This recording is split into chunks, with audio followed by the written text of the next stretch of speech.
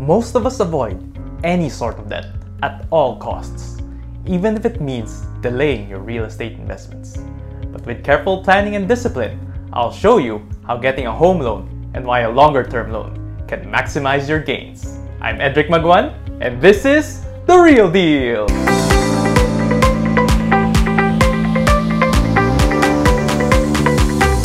Welcome to my channel. I'll be sharing with you real stories and practical investment strategies so you can have the confidence to start and grow your real estate investments today.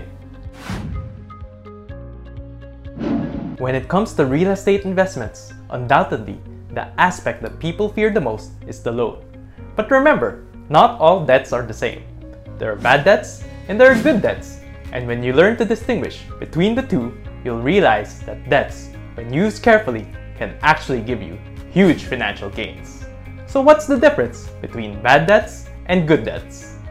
Bad debts are about living beyond your means and are generally incurred to buy things that quickly depreciate or lose value over time. In this scenario, the debt is really just a liability. On the other hand, good debts like home loans are about multiplying your means. You use debt to invest in assets that will appreciate in value more than the cost of borrowing the money. In this scenario, the debt is used as a leverage.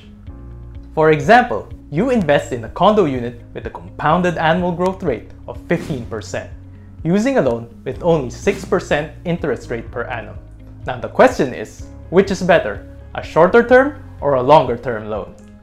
At the surface level, a shorter term loan seems better than a longer term loan because you will incur less interest in total. But with a longer term loan, you will have more cash in your pocket, which you can use to invest in more properties to accelerate your gains. Let's take the following example.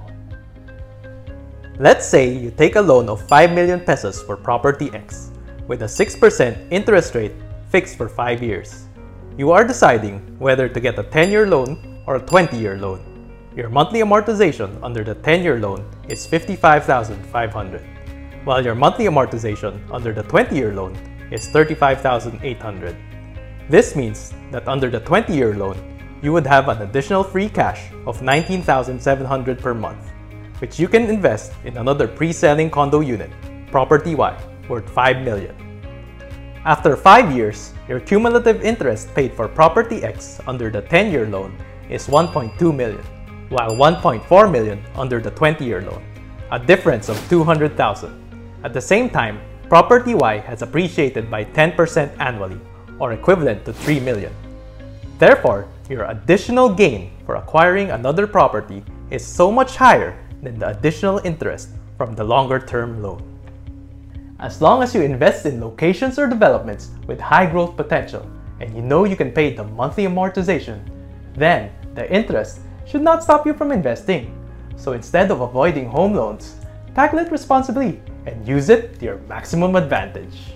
For more property investment tips, click the subscribe button. And if you need help in getting the right property investment for you, sign up for a free consultation with me via the link in the description. See you guys next time!